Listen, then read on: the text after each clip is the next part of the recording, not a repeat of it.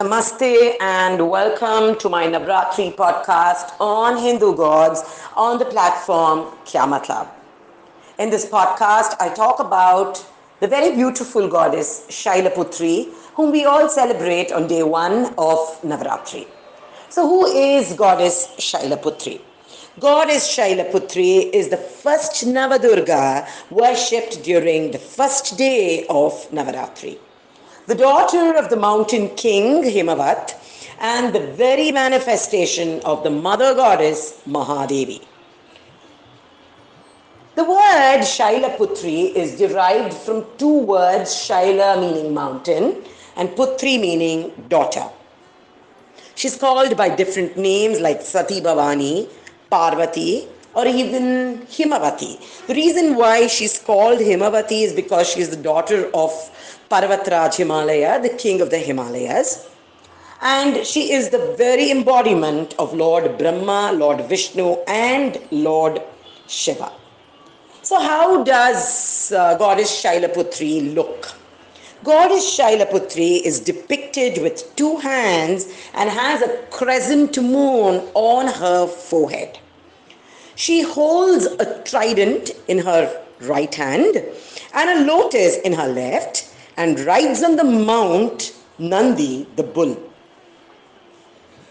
Some cultures also call her goddess Parvati, the wife of Lord Shiva, and who's also the very embodiment of patience and the starting point of all our spiritual discipline. These cultures also refer to her as the mother of Lord Ganesha and Lord Muruga. The Shiva and Devi Bhagavata Purana say that Ma Bhagavati in her earlier birth was born as the daughter of Prajapati Daksha. Then her name was Sati and she was married to Lord Shiva. In a sacrificial ceremony organized by her father, Prajapati Daksha, her body was buried in the yogic fire because she could not bear the insult of her husband, Lord Shiva, by her father, Prajapati Daksha, in the sacrificial ceremony. However, in the next birth, she became goddess Parvati, the daughter of Parvataraj Himalaya. The Upanishads further add that she reduced the egotism of Indra and the other devatas. Ashamed, they bowed down and prayed that in fact thou art Shakti. We are Brahma, Vishnu and Shiva are all capable of getting Shakti only from you.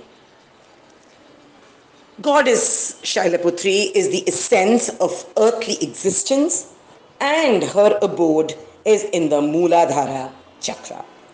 I hope this podcast helps. Thanks for listening.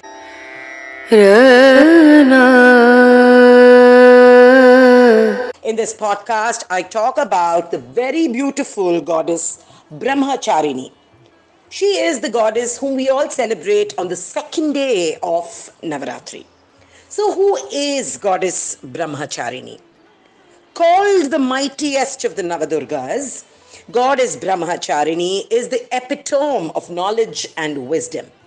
She is worshipped on the second day of Navratri and is the second aspect of the Navadurga forms of Mahadevi. So, Ma Durga's manifestation as the one who does penance or tapasya to attain Lord Shiva translates as Brahmacharini Ma. She's called by names like Devi Yogini and Devi Tapaswini. So how does goddess Brahmacharini look? Goddess Brahmacharini is a very important aspect of goddess Parvati. She wears white clothes holding a japamala in her right hand and a kamandalu on her left hand. She basically personifies love and loyalty. Legend has it that This divine form of goddess Brahmacharini is very majestic and illuminant. As advised by sage Narada, she went into deep tapasya for thousands of years to attain Lord Shiva as her consort. She stayed away completely from food and water and consumed only bilva leaves for survival. She was very devoted to Lord Shiva, and due to her tapasya, this unmarried form of Parvati came to be called as Brahmacharini Ma. Lord Shiva was so pleased that he married her eventually. I hope this podcast helps.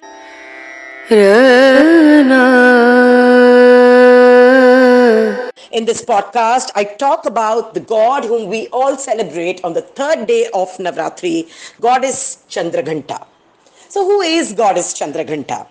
Worshipped on the third day of Navaratri, goddess Chandraghanta is the third Navadurga aspect of goddess Mahadevi. She is believed to grant eternal power and strength to her devotees. So how does goddess Chandraghanta look? Goddess Chandraghanta has her body color, which is golden, rides on a lion that represents Dharma, has 10 hands and 3 eyes. Her hands hold weapons like the trident, the mace, the spear, bow, arrow, discus, and the sword. In other hands, she is also holding a lotus, the sacred pot, and a bell.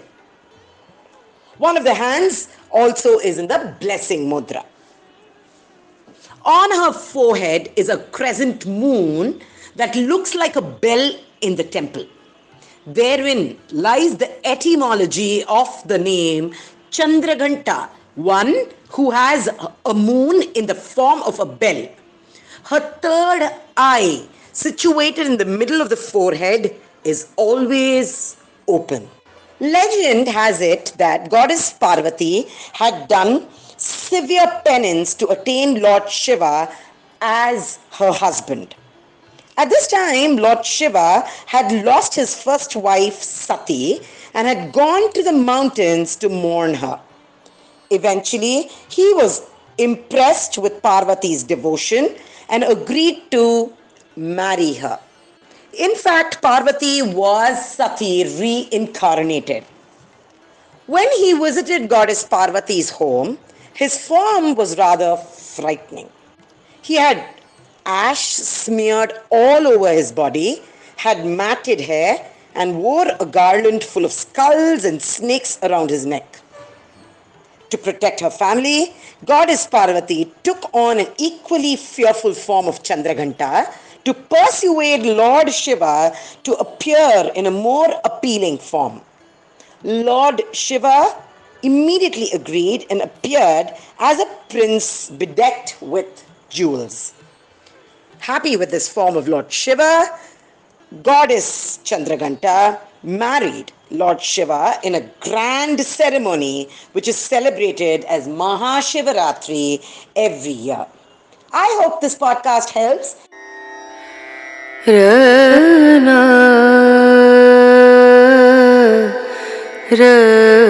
Bangalore is not short of music schools, art schools, or dance schools. But there's not a single shloka school that aims at keeping our children abreast of cultural knowledge, thereby tapping an area left untapped, shloka education. Call me an economist, a shlokapreneur, or a founder. But first, I'm a theist in every right. Hello, my name is Divyadurai Swami, and I am the founder of Gurukulam, the Shloka Learning Center, the first of its kind online shloka school. On this platform, Kya Matlab, I will take you through the lesser talked about gods of Hinduism. Stay tuned. Kuch baaton ka matlab, kuch matlab ki baatein. Kya matlab?